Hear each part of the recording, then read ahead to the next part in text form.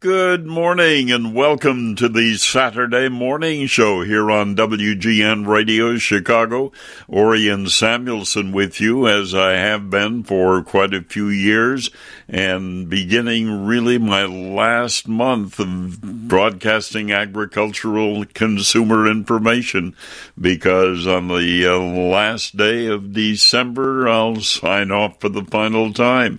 But we have a good deal to talk about before that happens, so we'll spend the next month doing just that here on WGN Radio, which has been my broadcast home for the past 60 years. And the changes we have seen, well, you know what I start with on Saturday morning, the COVID-19 report, and this is what we are reporting from Friday. The coronavirus deaths rise by at least 1,423 on Friday to 264,813 for a total death count from the coronavirus situation. And the cases rise by at least 208,000 on Friday to 13,080,000 total.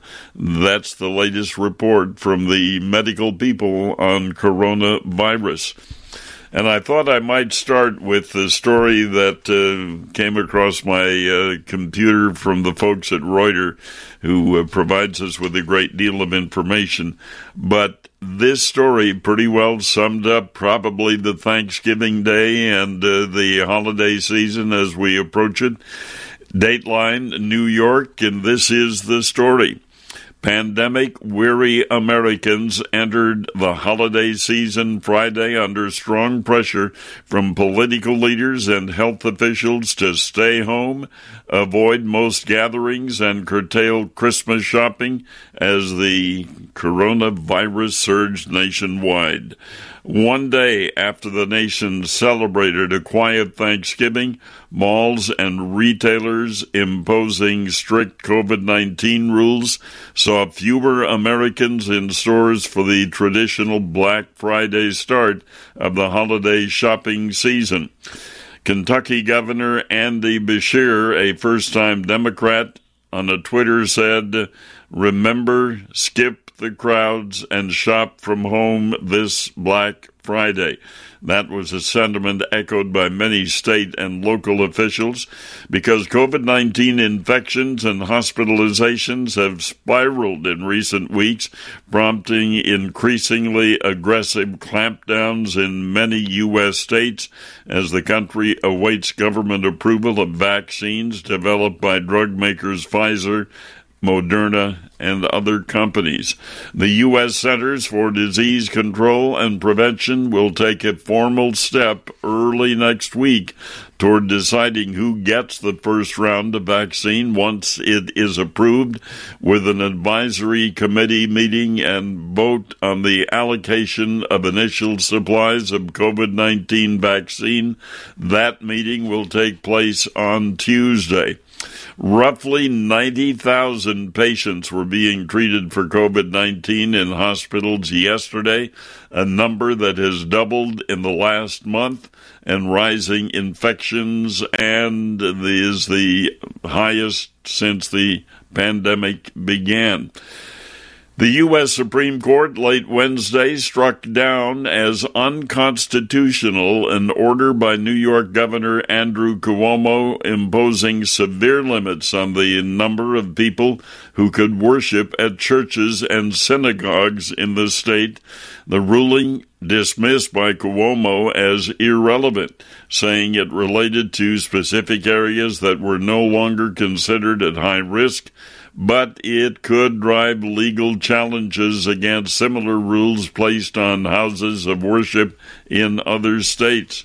And so one statement by the New Mexico governor, Michelle Lujan Grisham, said, "This is the reality we face when COVID-19 is allowed to spread unchecked. ICUs at capacity, not enough healthcare workers available." And Grisham, who is a Democrat, did not say who she believed had let the virus spread unchecked, but the governor has imposed a lockdown requiring all non-essential businesses to close and residents to stay home. So that's pretty much the story all across the nation, around the world on the COVID-19 situation. We're at 14 minutes after 5 o'clock, and it's kind of a cool morning, 26 degrees on my thermometer here in Huntley, Illinois, and we'll continue here on the Saturday Morning Show. Merry Christmas, WGN.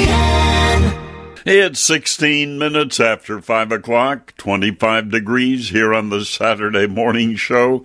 And while I'm so grateful for the phone calls and the messages that people from across the country are sending my way on the retirement announcement, I really appreciate it, but it's almost embarrassing to me to listen to some of the words I'm hearing.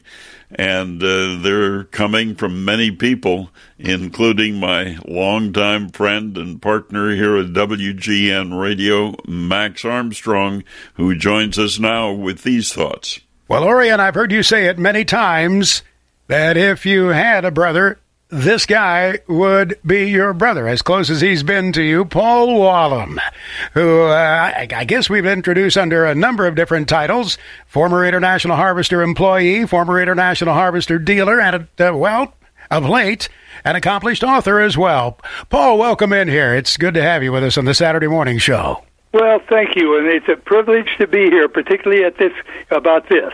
You go back farther with Orion than I do, and anybody else that I know who's alive. You met him in the early to mid-'50s, as I understand it, in Wisconsin. What was your first impression when you met this young broadcaster who was on the air up in Green Bay?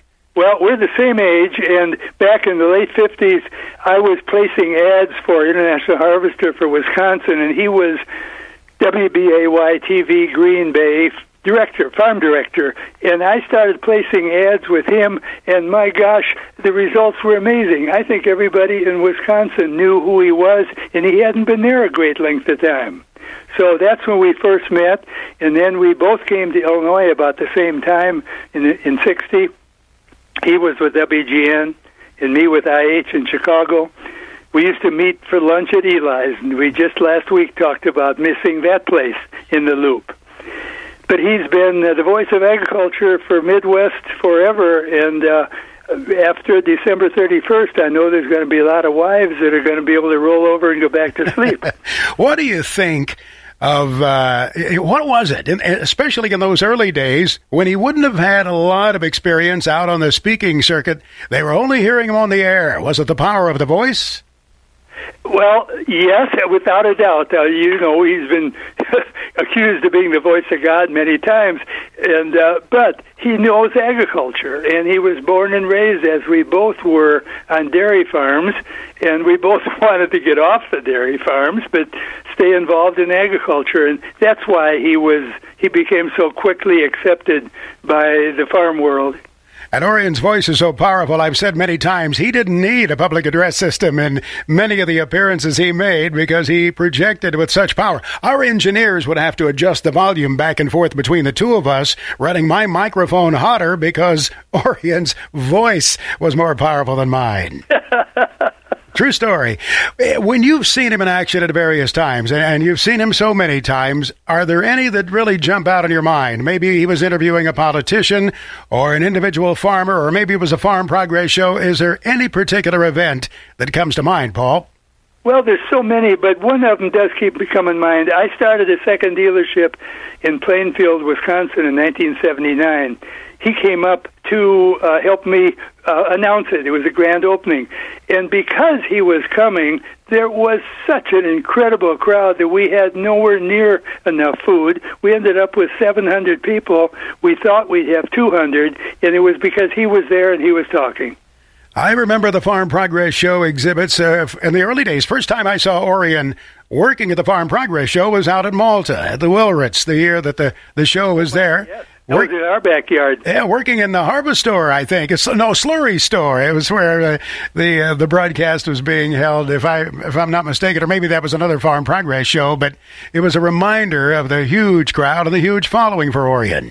Yeah, all he had to do was people hear that he was showing up, and they'd be there early. Same way with my Farm Progress show that I have had the Harvester exhibit for in Peoria in 1963 when we announced the 706 and 806. That was for us a big deal, and he just draws a crowd wherever he shows up. One thing that you see too. So many people in the city have been drawn to Orion, and not just farmers. And that's one thing that I know as we've visited on the air and talked about agriculture issues through the years, that farmers and ranchers have appreciated because they felt they had a voice in the cities through our broadcast. You've noticed that, haven't you, Paul? Oh, my, yes. Yeah, people in our communities, like in Belvedere, which small town, 15,000, everybody knows him. Through the years, same way here in Rockford. You say the name, and people say, yeah, we know who he is. We listen to him. There was a time back not too many years ago, and of course we had worked for International Harvester, and then, the decisions were made at somewhere at the corporate level, and at advertising agency people became involved, and we were actually doing ads for green paint. Do you remember that? I do not. No, I don't. Maybe you tried to block that out. I couldn't blame you if you wanted to try to block that out with your red paint heritage. But the interesting thing about that is that, farmers didn't fight that. You would think that there would have been great opposition to this. But the fact is, even though that International Harvester wasn't involved and Case IH, I guess, wasn't there for a short period of time, and the folks at Deere stepped up to the plate and made it possible for us to continue to do what we did, farmers accepted that. And that's hard to imagine, I guess, today. Every color, didn't matter what color machinery or anything else. He was agriculture to them, as you are now, Max. Well, we've been privileged to be at this for a while. What else comes to mind, Paul, as you think back over this career and the opportunities you've had to draw on Orion's knowledge, and he has, in turn, sought your counsel, I know, on many occasions and has valued it? Well, we have. We've exchanged ideas for over 50 years. We've discussed problems in agriculture, and he's always had just a perception of agriculture beyond what you'd expect from the fact that he was not a producer. But again, he's been a student of agriculture. It's been his whole life, and from that, he's learned enough. So most people know that he's a student of it and a professor of it. He stays so much in tune with current events. It is remarkable when you tell him about something going on. He says, "Oh yeah, I know about that. In fact, I can tell you this, Max." And usually, he tells me something I didn't know about it. He stays right on top of it, doesn't he? He does. He certainly does. You have heard him several times, Paul, use this phrase. I mean, I remember back in the 50s, people were saying, "Well, when's Orion going to retire?" And, of course, he would underscore the fact that it's not in his vocabulary. It's hard to imagine it happening now, isn't it? It really is. Back several years ago when I sold my financial planning office to my son, Orion said, "What are you doing that for?" I said, "I think it's time." And he says, "Well, you're going to be bored to death. Nobody should retire." Well, he almost carried that up to, we're now 86 years old, and he's not ready to quit, but he's willing to. Both of you are so active and alive, it's hard to keep up with you. For those of us who have tried to do so through the years, it is indeed a struggle, but how much we've learned, certainly from Orion. And, just when my desk was 10 feet away, as it was for so many years, certainly more than 20 years, you would hear a conversation and it would give you an idea to follow up on something. It would give a seed of thought. And I think, I'd like to think that Orion borrowed a few ideas or phrases from me in conversations he had heard, and I sure stole good ones from him. There's no doubt about that. Oh, you've been remarkable partners, and I've known you now for over 40 years.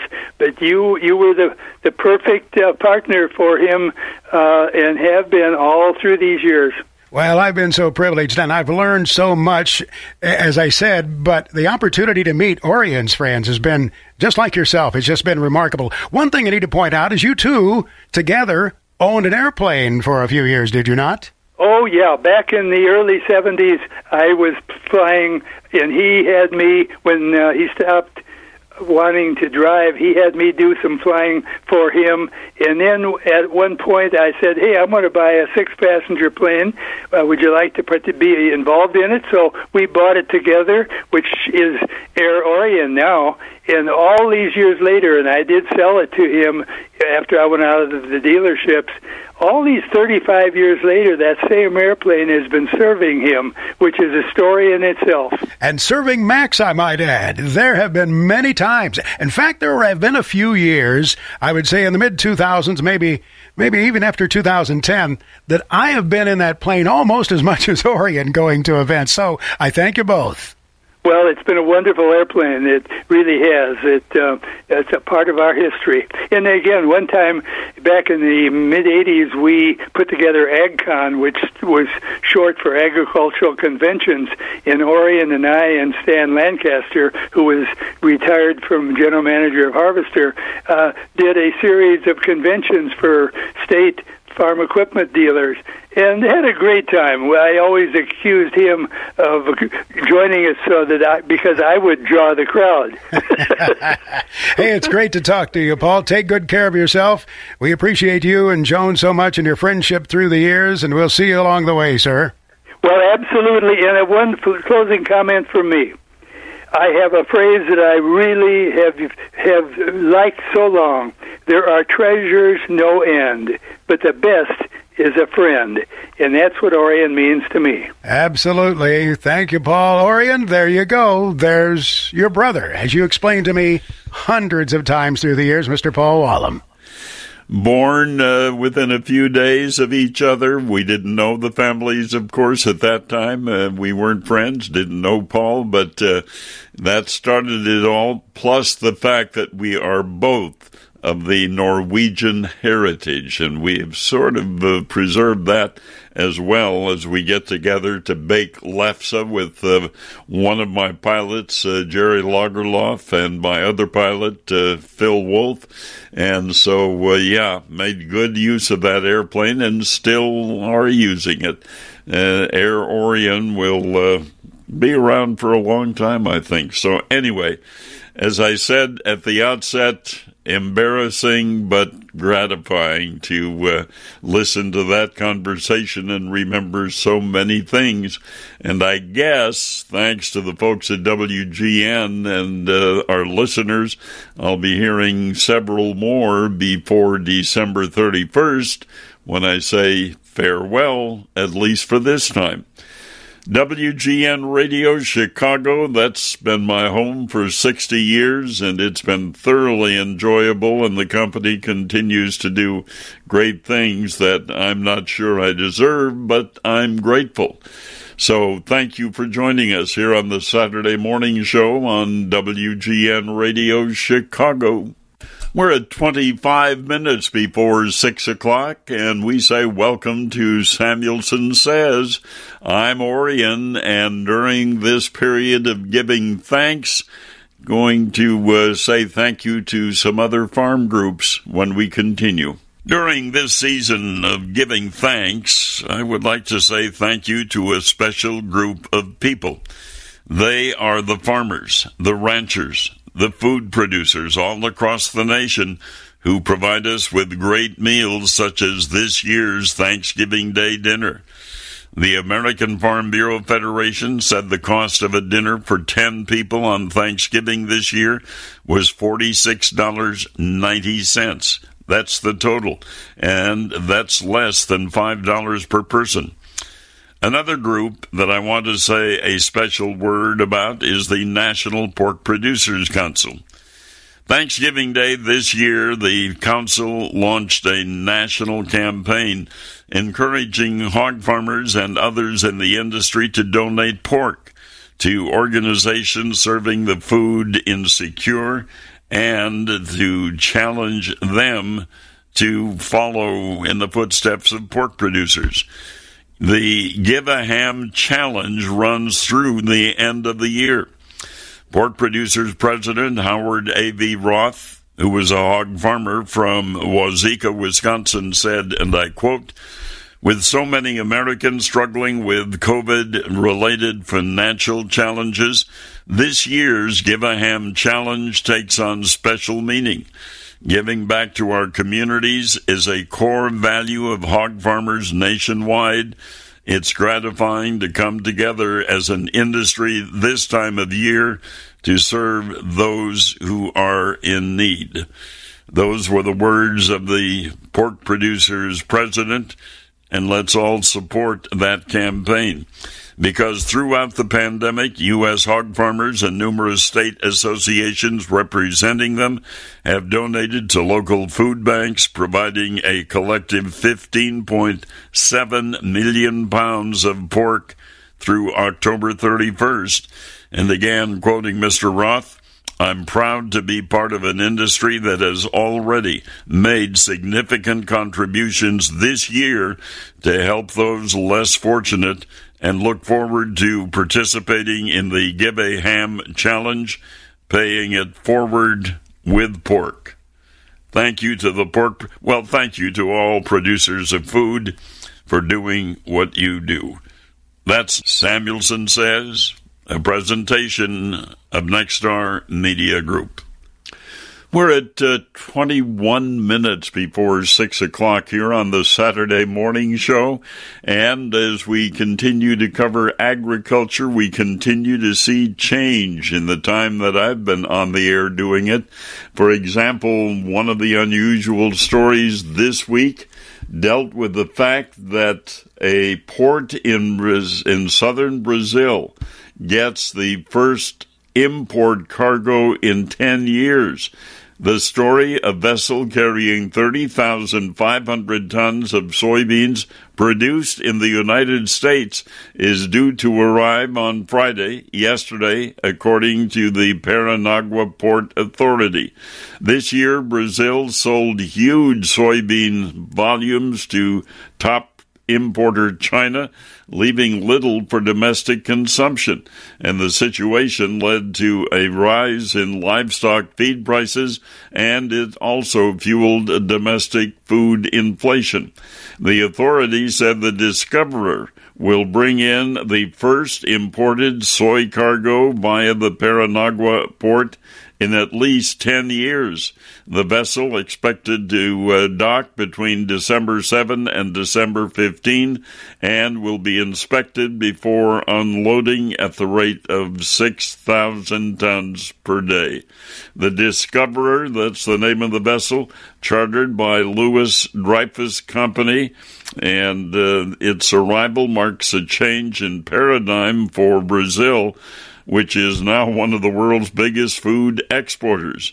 Though a tiny amount by global trading standards, the 30,500 tons of soybeans represent the most U.S. soy that Brazil has purchased since 1997.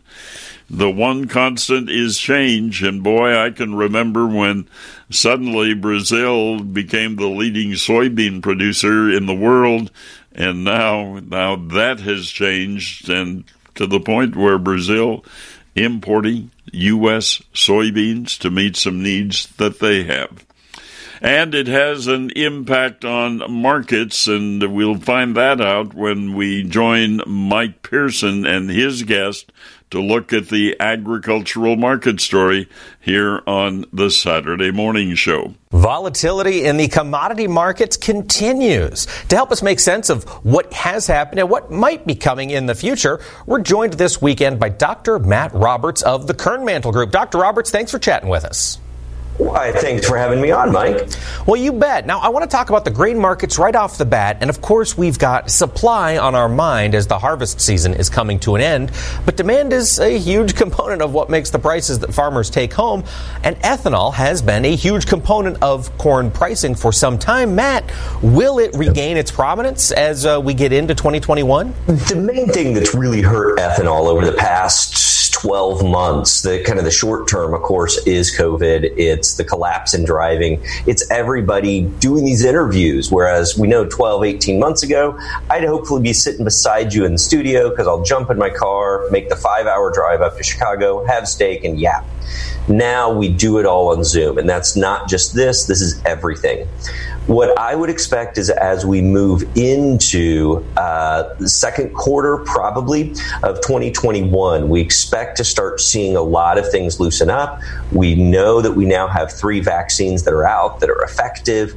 We would expect to start seeing those filtering out, and I believe we'll start to see a lot of things return to something more normal. By fourth quarter 2021, I think driving demand, mileage demand goes back so that ethanol can get back to a more normal area.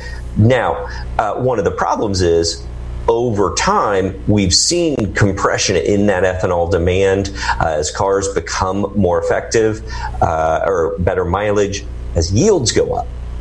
So ethanol hasn't given us the big boost in prices, but it's at least held it. So I think, through 2021, that piece of the demand puzzle looks a lot better.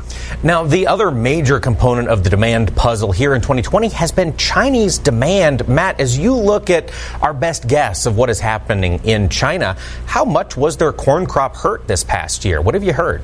Clearly it was hurt. I mean, let's be honest. It doesn't matter what really any of us have heard. Unless you actually have the ability to travel over thousands of miles in China, it's all guesswork, and we're going to infer it by how they act.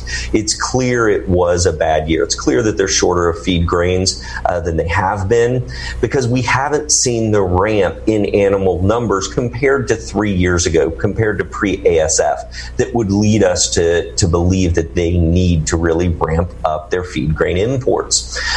Remember, China is pork focused, a little less in poultry space. That's why it's so meal focused and not feed grain. It's those higher protein, higher conversion ratio animals. So we've seen a lot of damage. I think, as you know, and that's why for everything we've seen on the feed grain side, everything we've seen on those corn, on that corn side, it's the bigger pieces on the meal side or on the protein side, the vegetable protein. I don't think this is the start of this long-awaited China import wave of corn that we've been talking about for 20 years. I think this is a short crop, temporary situation. You talked about how Chinese demand for corn might just be a bump, but this demand for protein, and in particular meal and beans, might be long-lived. Where does China go from here? We are at the point where we're going to get back to that long-term trend of ever higher imports from China, getting past that ASF.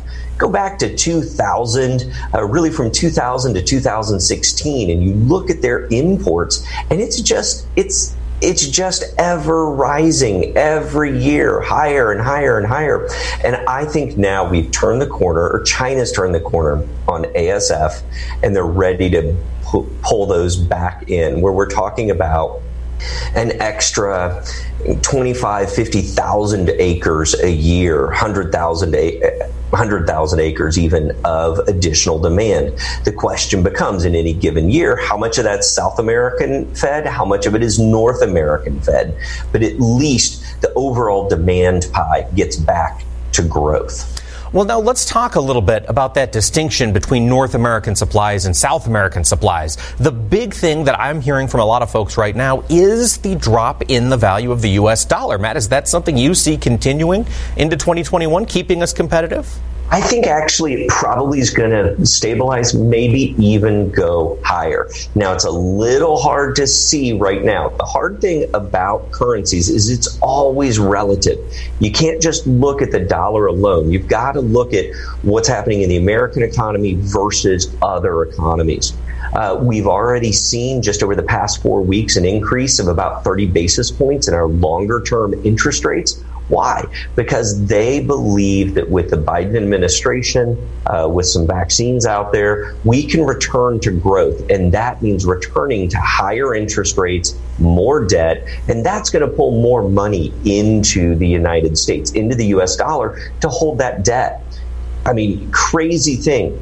Last week, China issued billions of dollars. I forget off the top of my head, $30-40 billion of 5-year debt at negative interest rates. And so America returning to growth means higher interest rates here, means more money coming in. And when I say higher interest rates, don't worry. This isn't your operating line. This isn't your landlines. We're talking 0.25% on those longer term rates. That's going to drive flows. So I don't think we're going to benefit as much from the weaker dollar as we maybe have. I think our big advantage starts to return to the fact we are a reliable supplier. We're a reliable partner in trade who can get the beans where they need to be.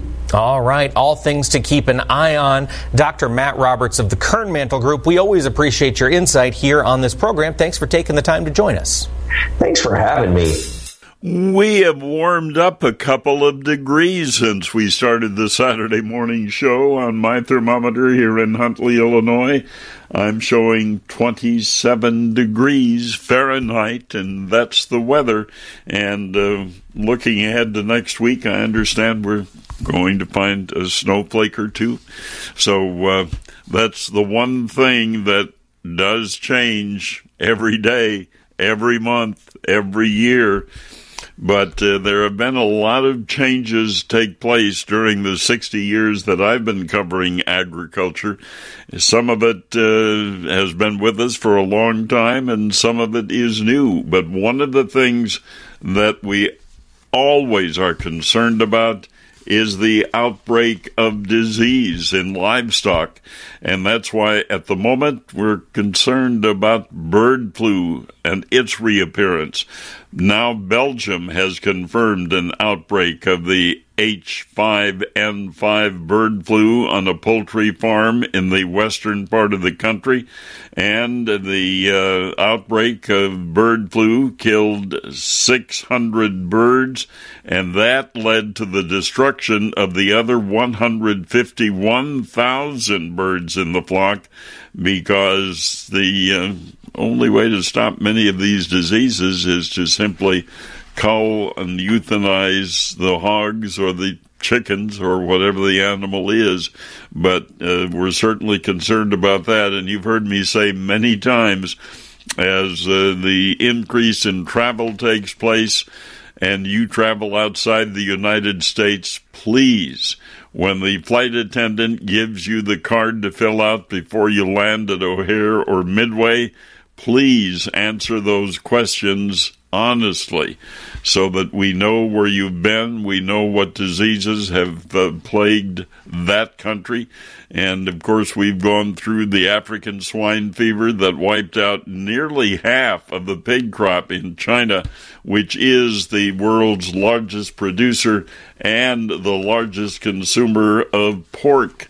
And we have seen what happens when an outbreak occurs. And back in the 90s, remember the not the bird flu, because we had that a little bit later, but the foot and mouth disease and the outbreak in England. Particularly, I traveled to the United Kingdom during that time and saw the many animals, the beef animals, and the carcasses that were really destroyed because of the disease that we didn't want to get into this country. I don't think we've had a major foot and mouth disease outbreak in the United States since around 1929 or 1930, and we want to keep it that way because, again, the way to control it and the way to control the spread is to euthanize the animals who have contacted the disease. So that's one of the many changes that I've watched, because I would say outside of the technology, the biggest change I have seen in agriculture on the planet is the spread of diseases of that type that can impact countries and economies and everything else dealing with food production, which is what it's all about.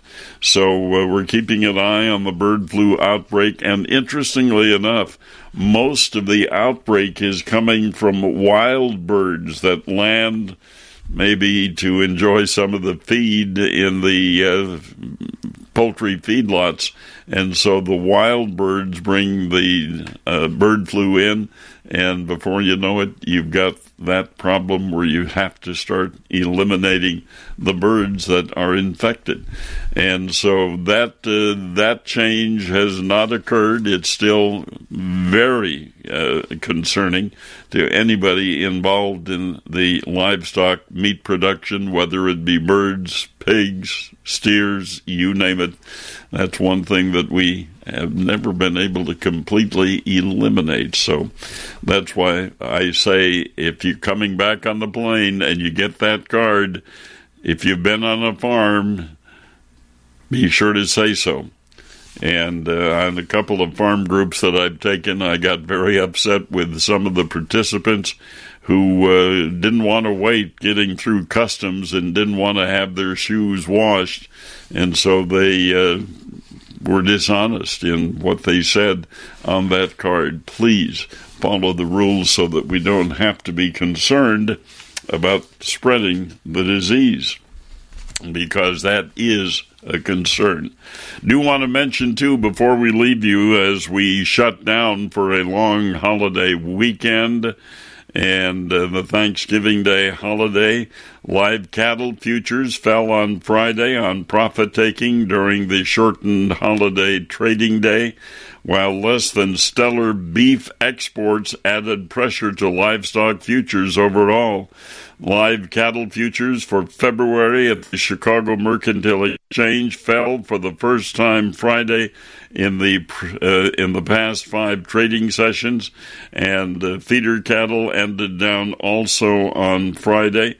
Beef exports of 2,000 tons to China and 1,800 tons to Japan more than offset by cancellations from Korea, Mexico, Hong Kong, and others, to a net weekly sales of 15,500 tons of beef. And the weekly processing rates also fell here in this country, 564,000 head of cattle, and that's down the 665,000 the week prior, in part due to the Thanksgiving holiday. Lean hog futures also closed lower on Friday, and the benchmark February contract settling down 42 cents a hundredweight to $67.25. And the grain market, we've been looking at some bad weather in South America, where they do produce the soybeans and the other crops that compete with U.S. crops in the world market. So anyway, hope you had a good Thanksgiving Day holiday, and we'll look forward to being with you throughout next week, when the one thing that is constant in the market, in agriculture, change. Have a great day.